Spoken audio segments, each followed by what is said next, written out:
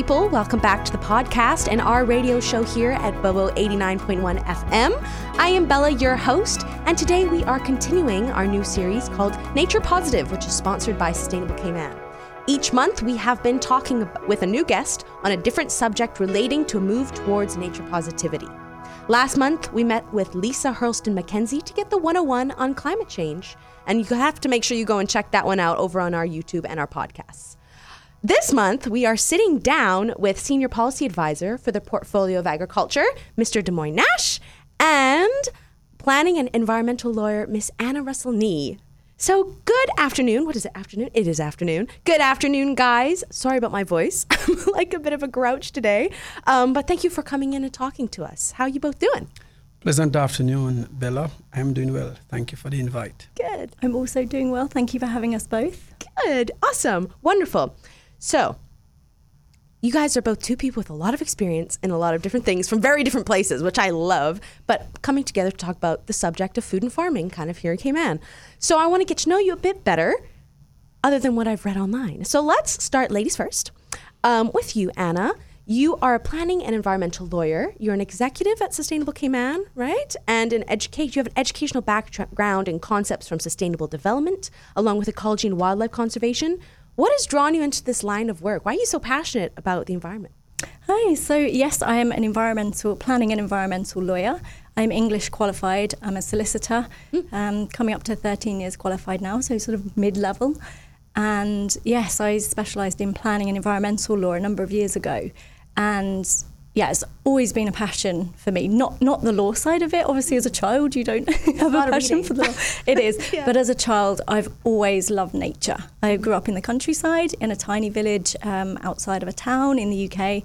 So the little village was called Roxwell. Shout out to Roxwell. Roxwell. Yeah, it was a beautiful little village in the middle of nowhere. And I was very, very close to nature. So I think appreciating that from a young age has sort of developed my interest in the area and led me down this sort of career path. But I've also always loved animals.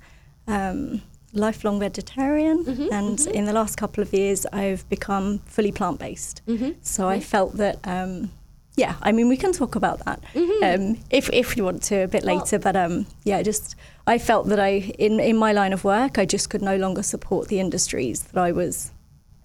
Well, hey, it's all taking part of to food court. and farming and where your meals are coming from, right? Sure. That's a big part of the conversation of agriculture, really. Honestly. I think so, and I think with the interest in nature and the environment and animals and climate change and the environment and sustainability and general health, honestly. So, all of those sort of coincided and has led me down this path.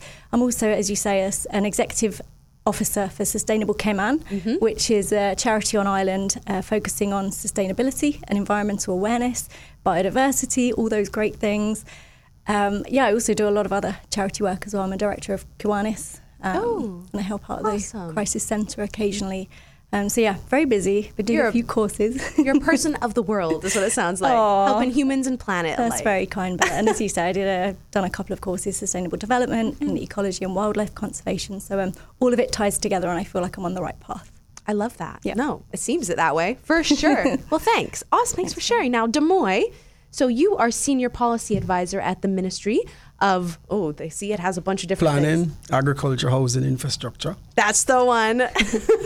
You are the Senior Advisor of the Portfolio for Agriculture, right? And you're originally from Jamaica. Yes, I am. Okay, so among other things, like being also a published author, I saw that. I'm going to have to read your book, sir. That looks very interesting. It's called, again? Well, it's 2 books, Overcoming Our Giants, and the other one is Failure is Not Final. Dang, that's pretty cool. Okay, cool. Well, apart from all of that, you find yourself advising the ministry. Has this always been a passion for you? How did you fall into this? Well, agriculture has always been my passion. I went to an agricultural university. I studied general agriculture, agriculture production and food systems management. And after that, I did my master's in science education. I've done work in urban ecology and forestry in general. I did a stint at Beijing Forestry University where I looked at particularly the growing of bamboo as a forest type, and urban ecology practicing in New York and Chicago, looking at the context of how do we build out this space with greenery in a strategic manner. So I would say that I'm blessed to be in the field from a child growing up on a subsistence farm. So I've always seen the practice and appreciate it, and studying has brought greater appreciation. That's incredible. That's a lot. You're the perfect person to be advising on these things, it sounds like. I'm privileged. Yeah, okay, you're the, yes, because we have a beautiful island here and beautiful history of agriculture, right? So let's start with Anna. What do you think some of the effects on nature are that you would like to see reduced from farming? So the effects of farming on nature that you'd like to see reduced. What are some?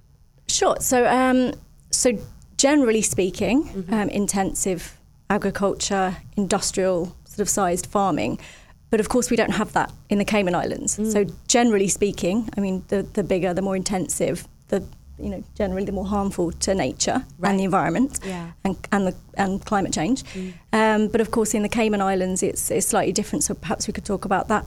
I don't know later. But in general, certainly the intensive monocropping that we see, monoculture, the less diverse, the less, the more harmful it is on the environment. We want to see more biodiversity and less monoculture and more polyculture, which means not just growing one crop in one place all the time. That's high risk. It's high yield while it works. But I think, with the overuse of fertilizers, synthetic fertilizers specifically, overuse of fertilizers, pesticides, herbicides, they're damaging not just to the soils but to the air, because it causes air pollution and water pollution, the leachate that runs into the water systems and then ends up in the sea. So that has all different consequences, the sargassum bloom being one, fueled by overuse of fertilizers. I mean, fertilizers are great for, since the Green Revolution they were overused, but I think we definitely need to cut down on the use of particularly synthetic fertilizers. Interesting. And there are different ways of getting nitrogen back into the soil without using chemicals and synthetic inorganic products. Are these the kind of things that we are using here right now? I don't know, Demoy, if you know the answer to that, or... Well, as she mentioned, that agriculture is not done at a large commercial intensive level, that you'd see the kind of usage that would bring about the kind of effects, generally what you'd see in, larger territories. So we don't have that really here, the need for it either, right? But what we need is for sustainable agriculture, sustainable farming, where you're not just having production, you're not just going for profit, but there's environmental stewardship, where they care for the environment. And from a ministry level, there are things that we are doing to ensure that that is done. For example, ensuring that the right legislation is there. For example, we know that there are use of pesticide, and we have been without a pesticide regulation for some time. So there is the development now of Pesticide Control and Regulation Act, which we should see in not long from now, because it's a bill that is actively being worked on. Wonderful. And something that is being championed by the Honorable Minister Joanne Banks. So we are seeing that. We are looking at the practice of livestock farming. And one of the things we are doing is developing a new livestock development plan that will see the production of livestock and products from livestock done in such a way that we are not harming the environment while we are trying to make profit, but it's done in such a manner that the environment and ecology is protected at all levels. And how can we use native crops, crops that are grown here over a period of time, that have adapted to the environment and the conditions here, that we don't have to be using large amount of fertilizers, etc. And pesticides, at high toxicity level. How can we, as you said, break the culture of monocropping, which is not necessarily the case here, because what we have is mostly backyard gardens or backyard farming, few mid-sized farm, and the farmers here, what they do is plant a different type of a mix of crops. You find few straight farms. What you say straight farms, you mean whether it is a straight crop farm or a straight livestock farm. There's integrated farming systems. So we have that. Yes, we have that here. Wonderful. And how can we use farming as a driver in the recovery of nature? I know it's kind of a weird question, but maybe we have biodiversity loss happening all the time here, right? Is there a way that maybe, this is literally just an idea, I just came up with it. Like, are we able to integrate that and somehow recover, our nature that way? Yes, we can, and it is practicing sustainable agriculture, sustainable farming. How do we disturb less of nature? Well, we don't have high levels of tillage that will disrupt the soil, disrupt the soil structure, etc. Tillage. Yeah, so using arrows and plows, we don't have those large contiguous space of land where we can send a tractor for acres. Right. We don't have that. We don't have that. So we have small pockets of red moles, and with that you get minimal tillage. But what we ought to encourage, even though that's not the case, is cover cropping, not leaving the soil bared and disturbed. Because what you have is erosion and runoff and the good beneficial bacteria you want to encourage, which will cause breakdown and have the soil to absorb nitrogen in the form that it does in nitric oxide. That it can, but if you just till the soil and leave it bare, then you have an issue. But what we are seeing, one of the biggest effect, I think, is the use of pesticide. And that can bring long-lasting effect to the environment, especially if it is done over water lenses. Right. So this is what the scale of it is somewhat unknown based on lack of data, and this is why we are taking the step to ensure that there are legislation to govern how these pesticides are used, how they're handled, how they are distributed, how they are stored, and that the persons that are using them, they are trained, they are certified, and they are given that nod of approval by an entity that is so configured to ensure that these practices are adhered to. Right. And for people who might not understand why pesticides are so harmful, this is one of the things that interests me a lot, is actually how pesticides work in our food web systems. Right? So say if an insect was to be sprayed with a pesticide and then they got eaten by a bird, and then that bird got eaten by a bigger bird, which then maybe got eaten. I know we don't have bears here or anything, but like for the sake of it, a Cayman Islands bear, they got eaten. The buildup of pesticides inside the bodies of these animals builds to get to a level of toxicity where you can't survive anymore. And then somebody like a human might eat that, and then suddenly it's in our body. So it's a buildup of pesticides in the environment over water, many different ways that can cause a lot of issues that way. Do you have anything to add on that? Yeah, I completely agree with what Demoy said. I think if we can regulate herbicides, pesticides, overuse of fertilizers, all that stuff, I think we can minimize the harm to the environment. And I think, in terms of what we can do farming-wise to sort of embrace nature and improve soil quality, diversification, absolutely. And as Demoy's already said, we just don't have those large monocrops in Cayman. Partly we don't have the space in Cayman. We just don't have the space for those huge, single crops where they're just over-tilled and over-ploughed and just rinse of fertilizers and pesticides and all the chemical products as well, inorganic materials ploughing into the land. And of course that also, over-tillage releases carbon into the atmosphere, whereas what we want to be doing is carbon fixing. Right. Soil brings carbon, draws down carbon from the atmosphere. So we want to encourage all of that. We want to work with nature rather than against it, embrace diversification of farming.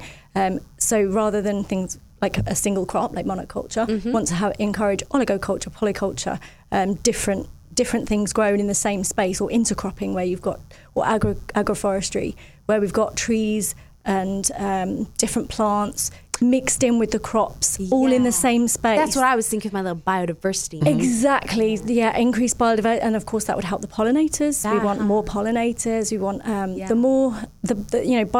biological diversity means more animals, more plants, microorganisms, bacteria, fungi, all of that, and it helps soil quality, helps the environment generally, helps draw down carbon, and it stops the runoff as well. Because I think with desertification of soil, topsoil. We've lost so much topsoil in the last few decades, haven't we? It's just, sort of critical levels.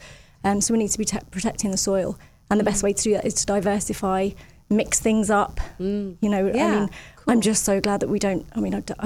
In the US, that's just how not to do it. It's dangerous. And I think also from a farmer's perspective, it's putting all your eggs in one basket with monoculture. Let's say you've just got an intensive dairy farm. We saw, was it last week, the week before, 18,000 cows went up in flames. I know. Just from it's awful. heartbreaking. But again, you know, it's heartbreaking for the animals, the environment, all that carbon, but also for the farmer. He's lost everything just in a single flash. So I think, one of the things we have to talk about as well is the control of invasive species. Because we're talking about fixing nature.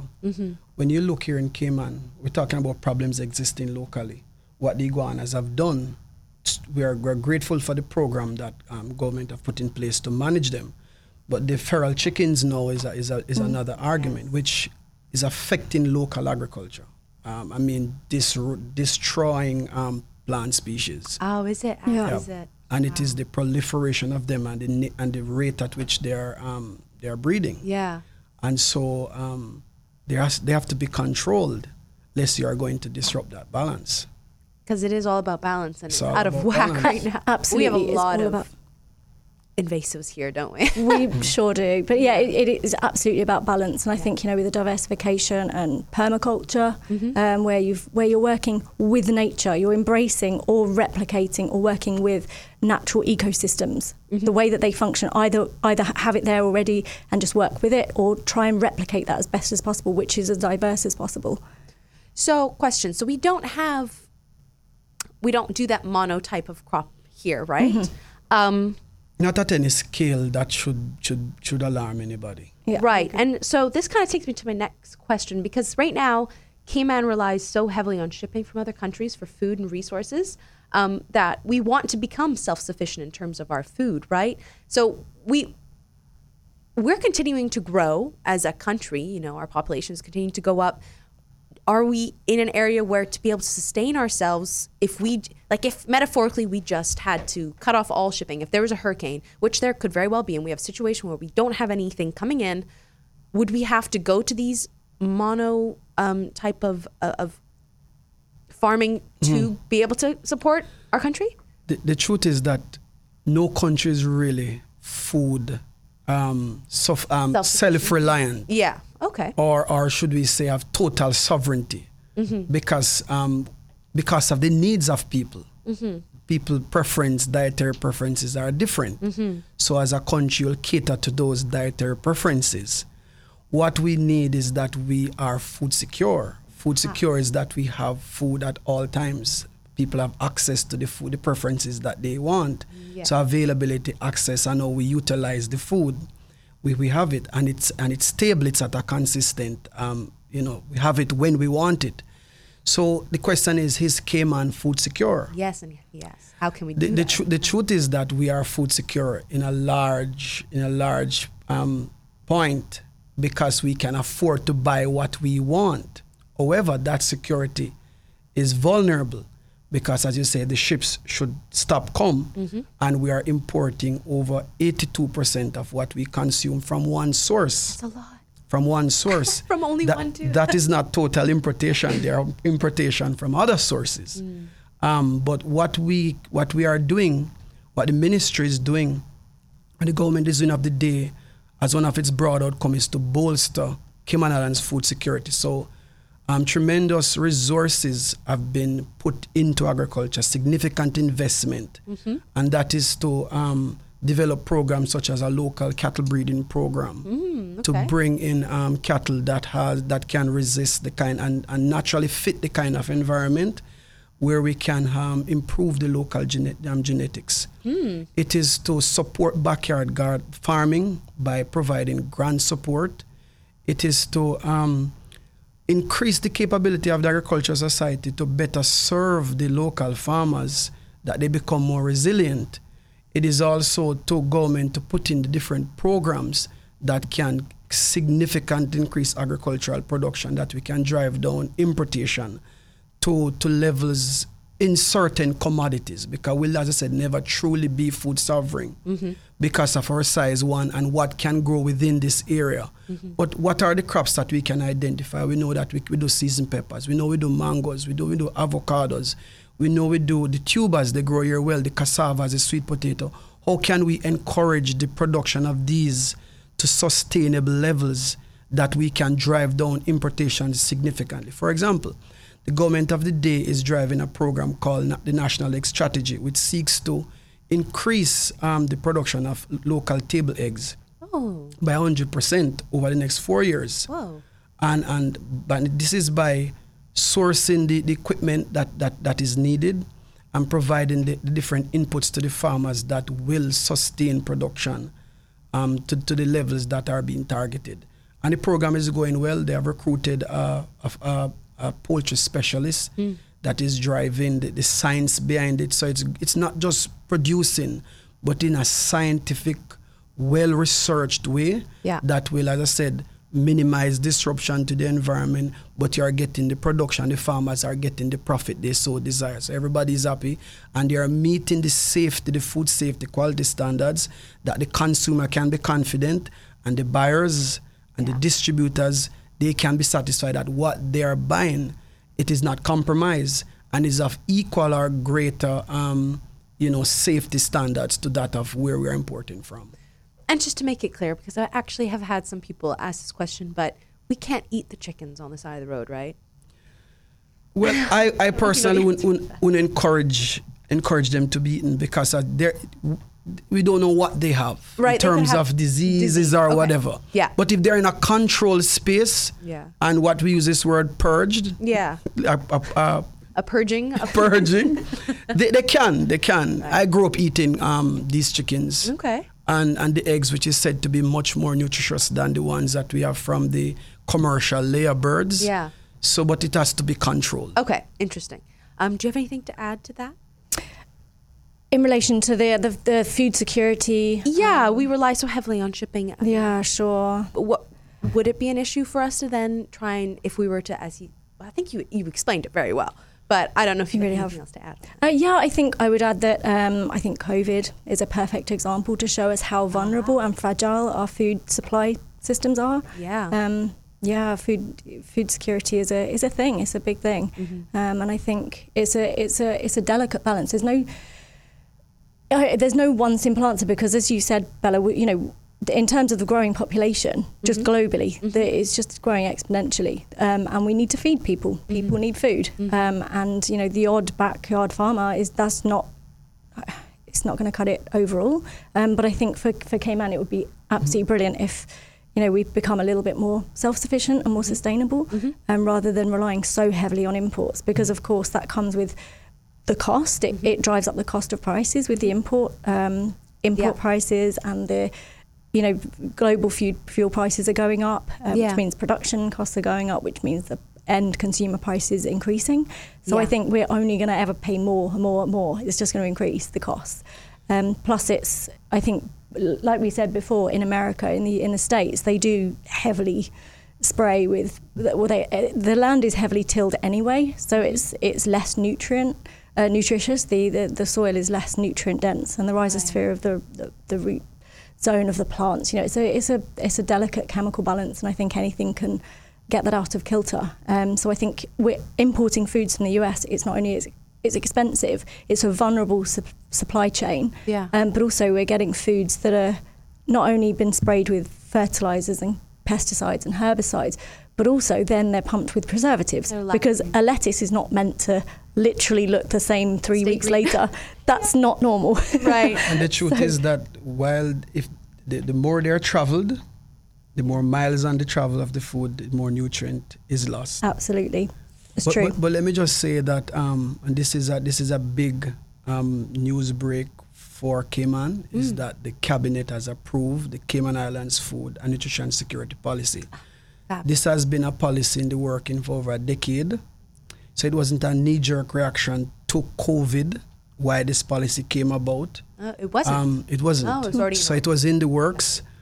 Persons can go on the government website, the Ministry of Planning, Agriculture, Housing, Infrastructure page, and you can see the policy there. You can pull it down, read it. And we have a PR campaign that the ministry will be pushing that you'll see stuff about the policy.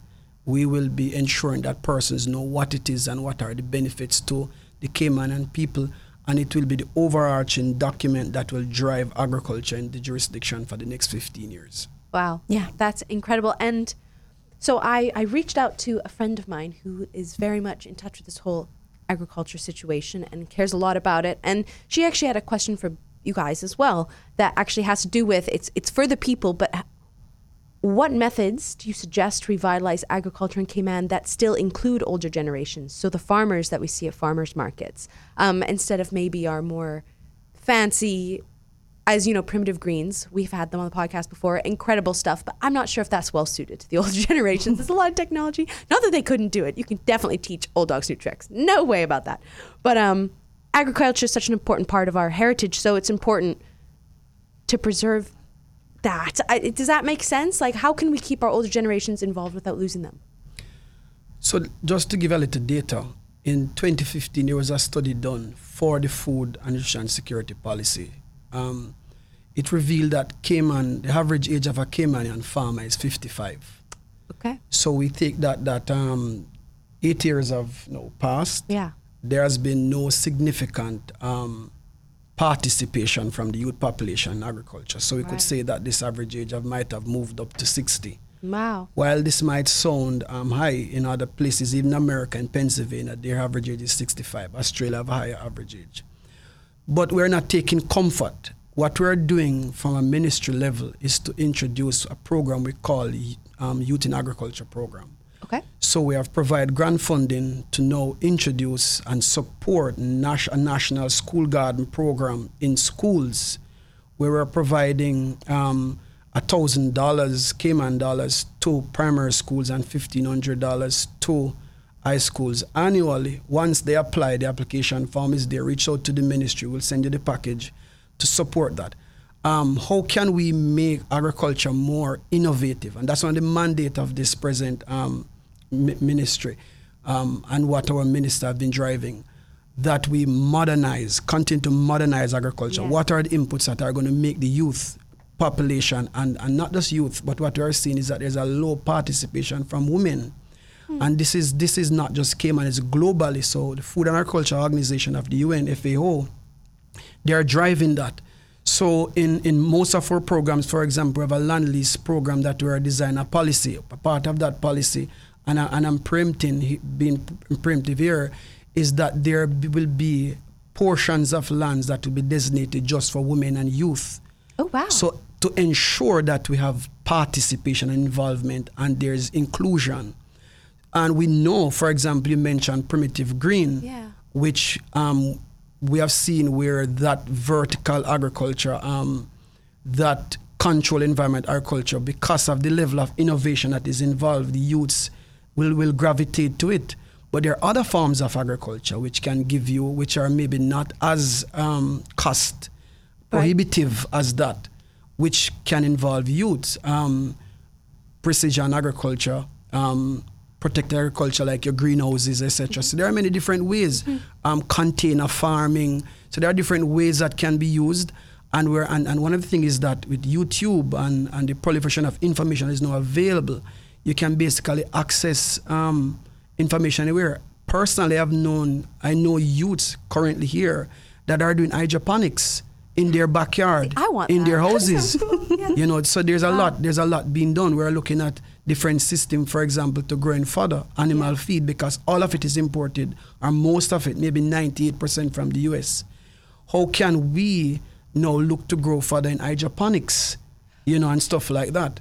So there's a number of things that we're looking at that over the years to come within this food security policy, we'll achieve the target of having a large exodus towards agriculture from our youth population. Interesting. Do you have anything? Oh, it's fantastic. I do. So I read the policy, I read the draft. I didn't know that that's been approved, actually. I didn't know that that's been approved in its final version. I think it's brilliant. Like, I think it says all the right things, and it's going in exactly the right direction. I know. I'm going to have to I'm looking forward to reading that as well. It's a brilliant read. So, with having to now, we want to start providing things that we don't have to import. Mm-hmm. Does that mean that we're going to have a need for preserving lands for agricultural use? And what are the obstacles of that? Is that an issue? We can start either side, whoever feels comfortable. I think, like I said before, I don't think we should be clearing vast swathes of land for agriculture. That's not necessary just to clear everything out the way and till the land and just make it just not one really a thing. solution. Yeah, it's not. That's not sustainable. Yeah. I mean, the very definition of sustainable would be, can we keep doing something consistently at that level successfully? And the answer is no. Like, I mean, not here generally with farming techniques. So as Demoy's already said, innovation is really important, and a whole different approach, like a holistic approach. For example, if we can, I mean, this is a little bit idealistic, but if we can go back to indigenous peoples who were so knowledgeable and cared so much for their land and worked with nature to the extent that it worked for them. So if we look after the earth, it'll look after us. Yeah. So I think, innovation is really important, attracting young people to the industry. I mean, generally agriculture, as Demoy's already said, the average age is very high generally in most countries, because young people get attracted by technology and move to cities, that sort of thing. But innovation, I mean, I've been to primitive greens. I've looked around the container farms. Oh my goodness, mind-blowing. I was so inspired. I think I said wow probably like every time I was shown something different. So meeting Cody and Kerry, and everything's controlled from the phone, the Wi-Fi, and they've got backup, and so I think innovation like that is key. I mean, of course, like Demoy's already touched on, that's cost prohibitive for a lot of people. The startup costs are really expensive with the technology, the heavy technology inputs. But as another example, aside from hydroponics, aeroponics, all futuristic things like that. It's futuristic to me anyway when I walk around. But also beacon farms. I've been to beacon farms. I had a tour. Lovely model. Composting, reclaiming land. I'm obsessed with that place. It's beautiful. And there's also the movie, which I would recommend, Beacon Farms at Kamana Bay Cinema, every Wednesday, 6:30. Wonderful. Oh, it's brilliant. So I learned so much. And it's a great idea. And they're fantastic. And obviously the benefit of that as well is it's creating jobs. And it's also keeping people busy and giving them a focus, because their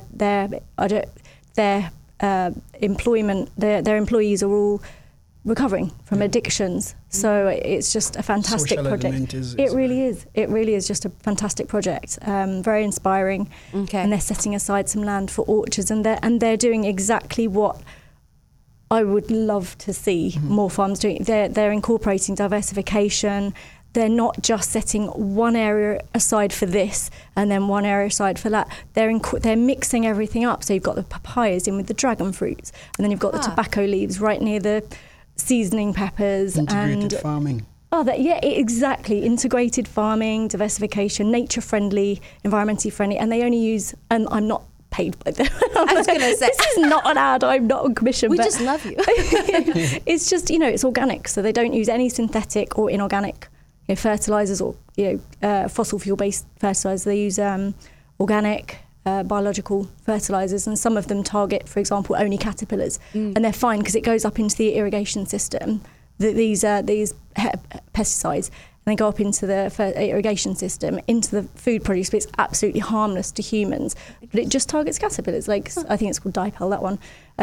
But things like that, so it's and because they're not synthetic, they're organic. So it's from byproduct from bacteria, chemical processes like that. So it's all natural. I love to see it. And they're setting aside an area for orchards. They're doing sweet sop, sour sop, ackee, beautiful. It sounds breadfruit. They're doing fantastic things there. I'd really recommend a visit. So these kinds of methods are, I guess, overcoming the obstacle of maybe using this land for just agricultural purposes and now integrating it is one of the because we don't want to just knock it down, and knocking it down that's one of the obstacles is the fall. What's the word? The risks you take with doing something like that with the land, right? So you would agree that that's more futuristic things, and using these methods is a way to overcome them. I agree. One of the cries of the farming community is access to more agricultural land. So land preserve agricultural land. Yes. We cannot deny the fact that urban sprawl is increasing. So we are seeing more lands, whether they are marginal lands being converted or for housing, more lands are being used. It means there are less land available for agriculture. However, as Anna said, there has to be a mix of how we use the land. So it's not just a commercial purpose where we are going to go in and clear everything, but how can we within these spaces practice agriculture at minimal disruption, like what we are seeing at Beacon Farms and reclaiming and what many farmers are practicing here too. One of the things is that we have to see the importance of backyard spaces. And this many backyard might have a 10 by 20 feet space at the back. That's a huge space. You can grow your condiments, you can grow your seasonings, you can grow tubers in.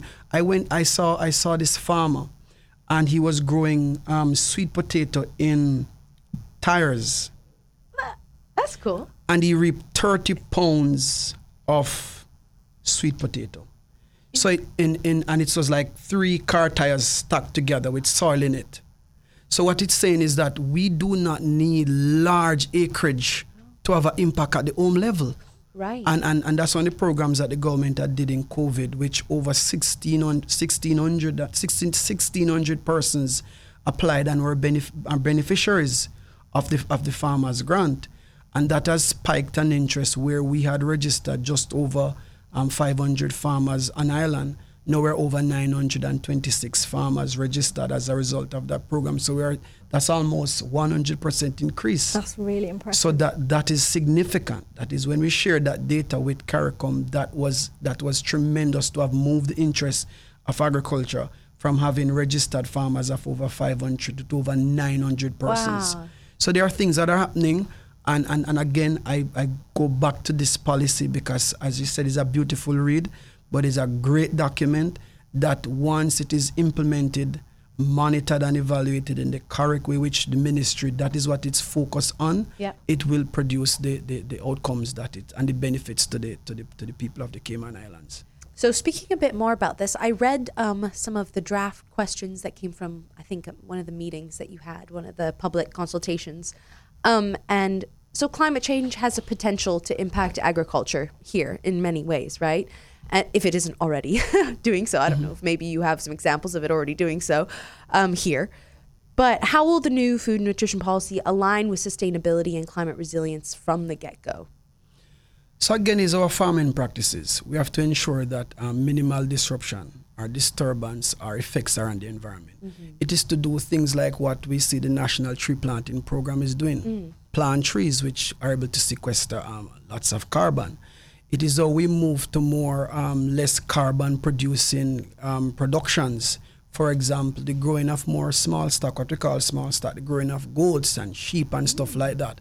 Moving from a more focused cattle growing.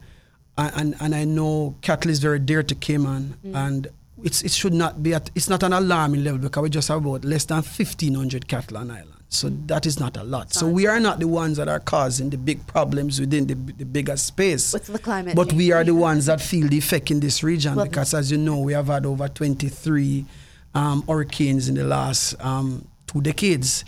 And many of these, the intensity of it has disrupted our economy. Well, not Cayman to a large scale, but when you quantify the effect of them, it's more than some countries' GDP.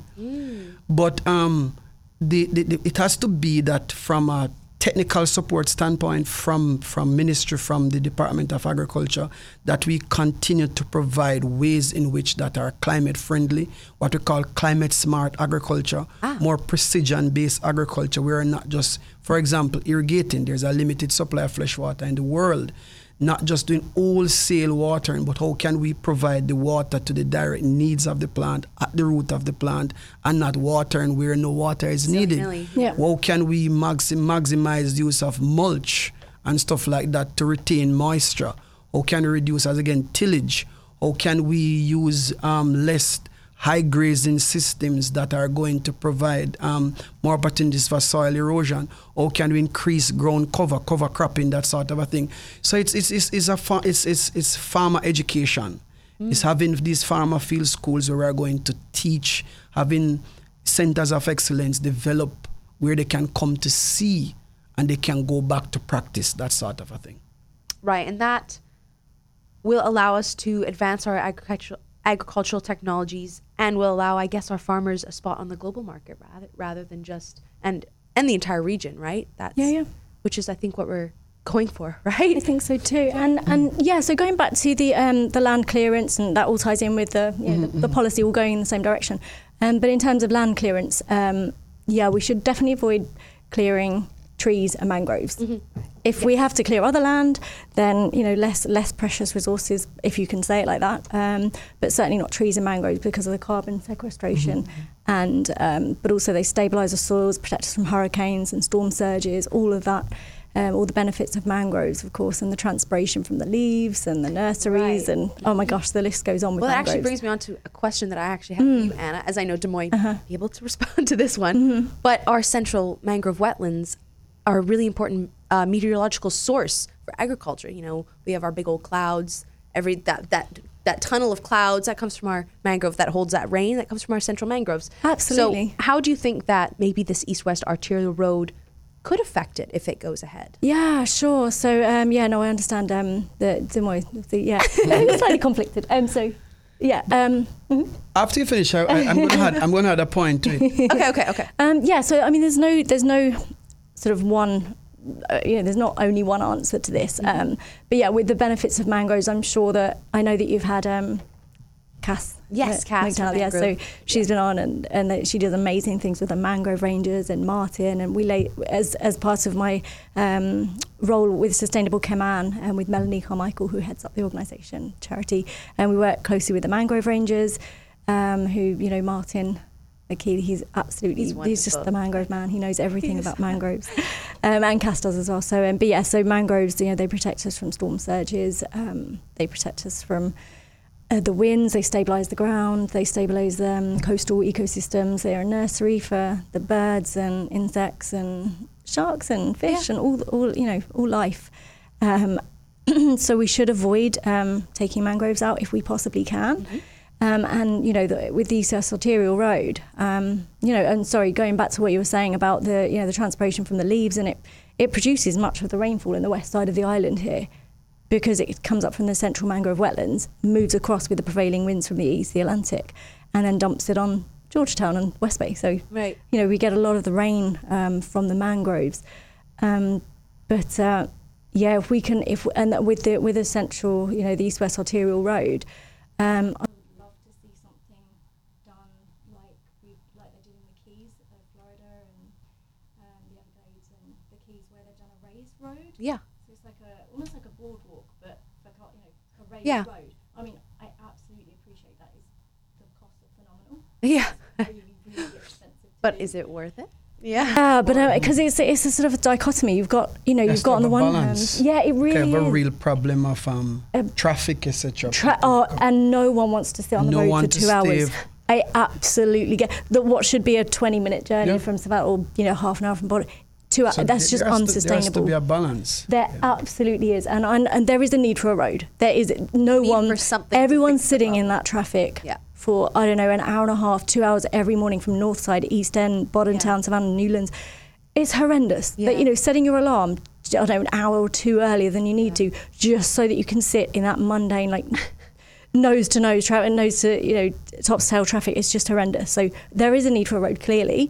But also we want to mitigate the effects of climate change and become more resilient. So what we don't want to do is pour concrete on everything, take out the mangroves that protect our islands, and then pour concrete, because that would increase the flooding risks. And also it takes out the mangroves, which also increase flooding risks. You've got an impermeable surface, and then you take out the coastal protection from the mangroves. You've seen those, I'm sure everyone listening will have seen those mangrove simulators where you've got the sea and then the bank and then the mangroves and then inland.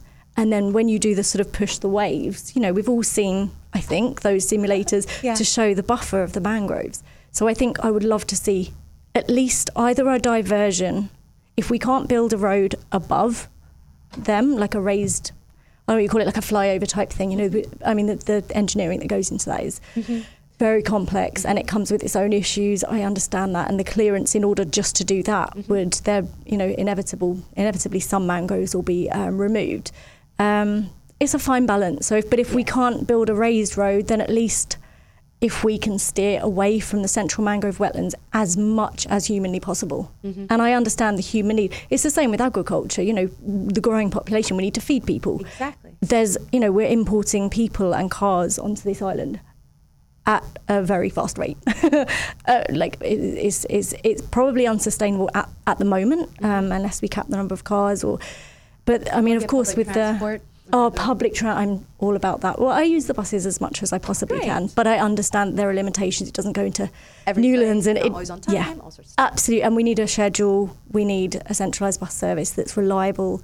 So certainly public transportation. But just, I think, building an extra road off of what's already there and then feeding into the same bottleneck at Hurley's, Grand Harbour. Overall, the journey time to Grand Harbour will probably be reduced. But overall, if you're coming from East End, Bodden Town, North Side, Savannah, anywhere east of Grand Harbour, I think you've still got to get through that bottleneck. So that's one of the main issues we need to solve. I don't have I'm not. No. That's I'm not an engineer. I'm not a specialist. I'm not a roads expert. Yeah. But just in my opinion, that bottleneck needs to be solved before. Yes. At least at the same time, because otherwise we're not going to achieve anything at all. And we're just going to destroy mangroves and have more cars. Mangroves, which then in turn hurts our agriculture. 100%. Right. And I think it's a proven track record globally that if we build more roads, we're just going to get more cars. That's true. It's just a snowballing effect. Right. It's a really, really difficult one. I obviously absolutely understand that people do not want to be sat in 2 hours of traffic. Right. For a journey that takes 25 minutes or something. But at the same time, can we do it in a way, let's get a new road in the least harmful path path possible. Sustainably into the future, right? Absolutely. I think sustainability, and I think just if we can stay clear of the mangroves. I love that. I'm very obsessed with mangroves. I love that. Thank you for that. Just leave the mangroves. Demoy, what was your point on that? Yeah, I made it that there has to be a balance, just as with farming, where it has to be sustainable. So, but the cries of the people, that's one thing that government have to address, and the cries of the environmentalists and the lobbyists is something that will have to be heard. And I'm confident that whatever solution that will be taken, there will be one. And so as I said, I stay away from this subject because I'm not a subject area specialist. And I must say likewise as well. Full disclosure, I am no engineering expert, but it's a really difficult one, and I really don't envy the position of politicians. I was about to say, I really happy I'm not in charge. I'm glad I'm not the decision maker in this, but I think every voice needs to be heard. People sitting in traffic, the environmentalists, everyone. Of course. I think it's just a fine balance. Same with nature, same with agriculture. Everything is a very, very delicate balance. And I think just one other point I wanted to make on the land clearance. Sure. So with Beacon Farms, they've got this new Italian rock crushing machine, a Valentini. So we're obviously on a rock. It's the trench and the ridge, the Cayman Ridge. So we're mainly situated on rock, which is not fertile. So in order to make fertile soil for agriculture, what they've got is this very, very advanced rock crusher. So it's a great piece of technology, and it doesn't damage the land. It just crushes up the rock and then into a fine powder, which also has nutrients in it. But of course, you can't plant things in rock. So together with the fine powdered rock, they mix it with manure, compost and organic fertilizers to make a nutrient dense soil. Wow, that's super cool. And it's very innovative, and they're lending that machine to other farmers who would like to do the same thing. And otherwise, it's just too difficult to find an area unless you're planting in a greenhouse. So or something. Again, it's about innovation and using Absolutely. kind of space you almost already have and the things. Absolutely, you already have. and as well, ring fencing from pests. We were talking about the chickens, and at Beacon Farms, you can literally see all of the. They've got agoutis and peacocks and chickens and all sorts of pests, and just ring fence that off. But all in a if we can diversification, intercropping, all of that good stuff mixed with protecting the land but not clearing the mangroves, and crushing rock is just such a fantastic way forward. Mixing it with compost, and they use brown and green waste and cardboard to make the compost that they mix in with the powdered rock and the fertilizers. So interesting. That's such a cool innovative way. It's and then I think if a lot of farmers, I think as Demoy's already said, backyard farming is for sure the way forward. And that's actually my next question is actually about backyard farming. And the question was, would you recommend people start their own backyard farm? But I feel like now that is definitely a recommendation, right? We're both going to say the gains of it is well known, well researched, I've been in a economy before where backyard caused the sector to grow by 30%. Backyard farming, the promotion of backyard farming. And it's not just the effect on GDP, but it's the effect on the quality of life and what you consume. You know what you're eating. They are nutrient rich because you are doing it. You know, you are using less pesticide. The food is less traveled. You know, so the impact of it is great, and it doesn't take any great science to do it. You know, because insects, pests tend to be drawn to something in a large volume. So when you go and disrupt an area and acres and you plant, remember that insects were there before you came. Exactly. So what you're calling pests, it's their home. However, there is a multiplication of those. And even use pesticide, it's well known that at least 5% of the population will not die. Yeah. And they are going to resurge. And the pesticide that you use will not have any impact on them, or little or no impact. So backyard gardening has to be, in the Cayman context, one of the ways in which we can achieve high levels of food security. And it's something that every home should be on board. It should be a part of, if it's not, housing policies. If not, persons who are building these communities should leave space for community garden. As I mentioned earlier about that, I practice urban ecology. And when you look into the New York context, Chicago, these are big municipalities, large cities, we're seeing where they're doing rooftop gardening. We're seeing where they're doing community gardens, where churches are getting involved, using spaces. I went to this place in Gary, Indiana, where there were blights. And you know, it was one of the heavy steel production towns or cities. Yeah. And a lot of lands were left with blights. And we saw where the community went in and they started to do little orchards with these lands, and a lot of food producing, and then they give it to the people in the community. So there has to be ways in which the churches, the community as a whole, the community groups come together, and now we can use different plots that are left bare. How can we now grow particular crops and feed our people, reduce the food bill significantly? And this will bring the price of definitely these kinds of stuff down. Because right now, people, I go buy a cucumber and I'm like selling my arm, right? Stuff like that. You end up choosing from one thing to the other, don't you? Your thyme, your scallion. You can grow your callaloo, your bok choy, pak choy, whatever you call it. Yeah. It means that you don't have to buy that. Exactly. You're providing your greens. You're providing, your condiments, your spices, etc. The only thing you can't grow is your rice. Right. And people are not eating much rice anymore either way. But there are things that you can do. You can do your tubers to provide healthy starch, which another problem within the Cayman space is the high levels of obesity and what is considered overweight, which puts a significant dent on health care. Yes. And this policy seeks to address not just food, but also nutrition. Yeah. Because that's a big elephant in the room that must be discussed and talk about, if not here, but certainly in other spaces. Yeah, I absolutely agree with all of that. I think, backyard farming, it's just got so many benefits. And health, exactly as you had. I was going to say mental health is mental a big part health. too. It really is. Nature is proven to be good for the mental health. Being in nature and growing your own thing. You know what's in it. There's nothing nasty in it. You've seen it grow. And in fact, when I went to the hydroponics farm with Kerry and Cody, they were saying all the kids, they do school trips there. And they would normally, sort of turn their nose up at salads and things, but they're loving it. They're all eating the leaves off the vertical hydroponic walls, and they love it. They literally, and Cody will say it's amazing. It's got only good stuff in it, and it tastes like the best lettuce in the world. And all the kids eat it, and they go, "That's amazing." And obviously, they would never normally eat lettuce. Yeah. So I think just raising that awareness, and I think with the younger generation, watching things grow and having an input into that. It sort of educates, but also it's great. And spur the interest. It was from spur the interest in living on a subsistence farm where I practice agriculture. Yeah.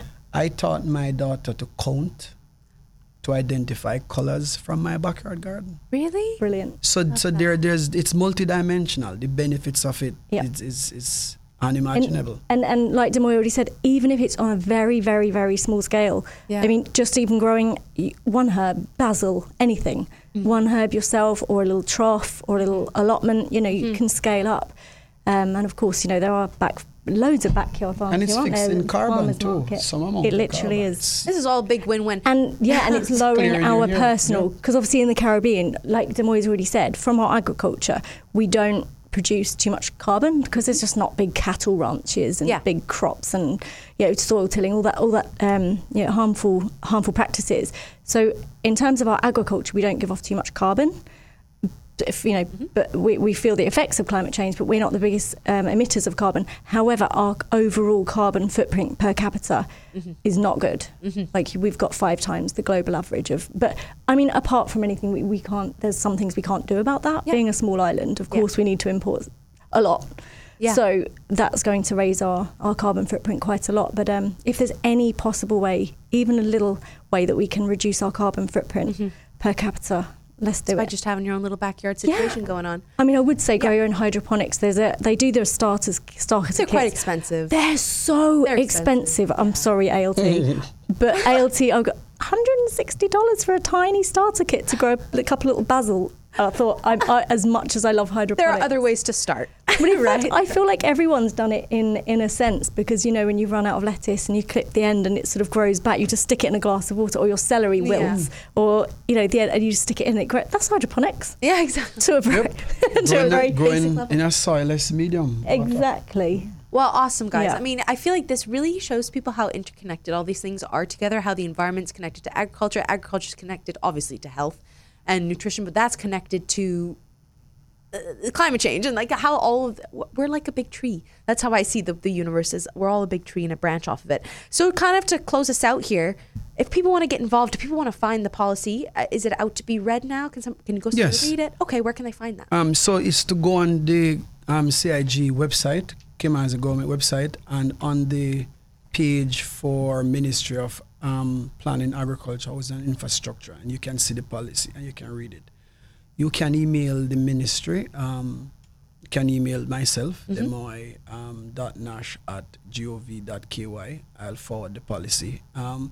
Also, to say that there is a public relation campaign that is going to start in short order, so you'll see a lot about the policy, a proliferation of information in the space about the policy. Wonderful. It's something that is here to stay for the next 15 years. So stand by to be soaked with information. Wonderful. So that's where you can go to get more information about that. And I will add links to that in the show notes of today's episode. And guys, thanks so much. It seems like the best way for people to get involved is to be aware of what they're eating, be aware of their diets, try and start their own little backyard farm. Shop local, which market. You can do here at the farmers market, right? Foster's, Kirk's even. They even have local produce. Right? But yeah, the farmers markets. Or you can go to Beacon. Does Beacon have? Yeah, they do. They have a little farm shop. Okay, you can go there. And we have a wealth of farms here on island, really, that you can go. I'll add some down also in the show notes. So thanks, guys, for coming out today and for talking to me about this. Pleasure has been mine, Bella. Absolutely. Has been a pleasure. Likewise, Demoy. And another little tip, if anyone is even interested in just a little bit in what we've been talking about today, there's a really good documentary on Netflix. It's called Kiss the Ground. Oh, I'd really recommend it. Kiss the Ground. It basically covers everything we've talked about today. Oh, wonderful. Okay. And especially with the COP15 and biodiversity and 30 by 30, all of that. It touches on all of the subjects that we've talked about today. I'm going to go and watch that. It's brilliant. It's just about an hour and a half, and it talks about everything that we've just talked about today. So okay, wonderful. I'll also add that down below for people. It was a real pleasure to come with you, Demoy, today. Pleasure is mine. Thank you. I love it, guys. Thank you. And thank you again to DMS Broadcasting and Bubble 89.1 and my pal Ryan Kirkaldy at Retrospect Media for capturing all of this. Sustainable Cayman is a non-profit organization promoting conservation and environmental sustainability to create a flourishing natural environment and healthy communities. You can follow them on Instagram at SustainableKY and Facebook at sustainable.cayman. And thank you to them for sponsoring this episode of the podcast. Also, make sure to check out their Facebook group called Wetlands Thrive, Life Survives. They have a jingle competition going on right now, and you can win some big bucks. So go check that out and make a contribution. And you can also check out our other filmed episodes over on YouTube, and you can follow us on Instagram and Facebook at Protecting Paradise KY. And remember that you cannot care about these things unless you know about these things. So thanks for joining us today, and we're always open to your opinion, and we will see you soon. Toodles!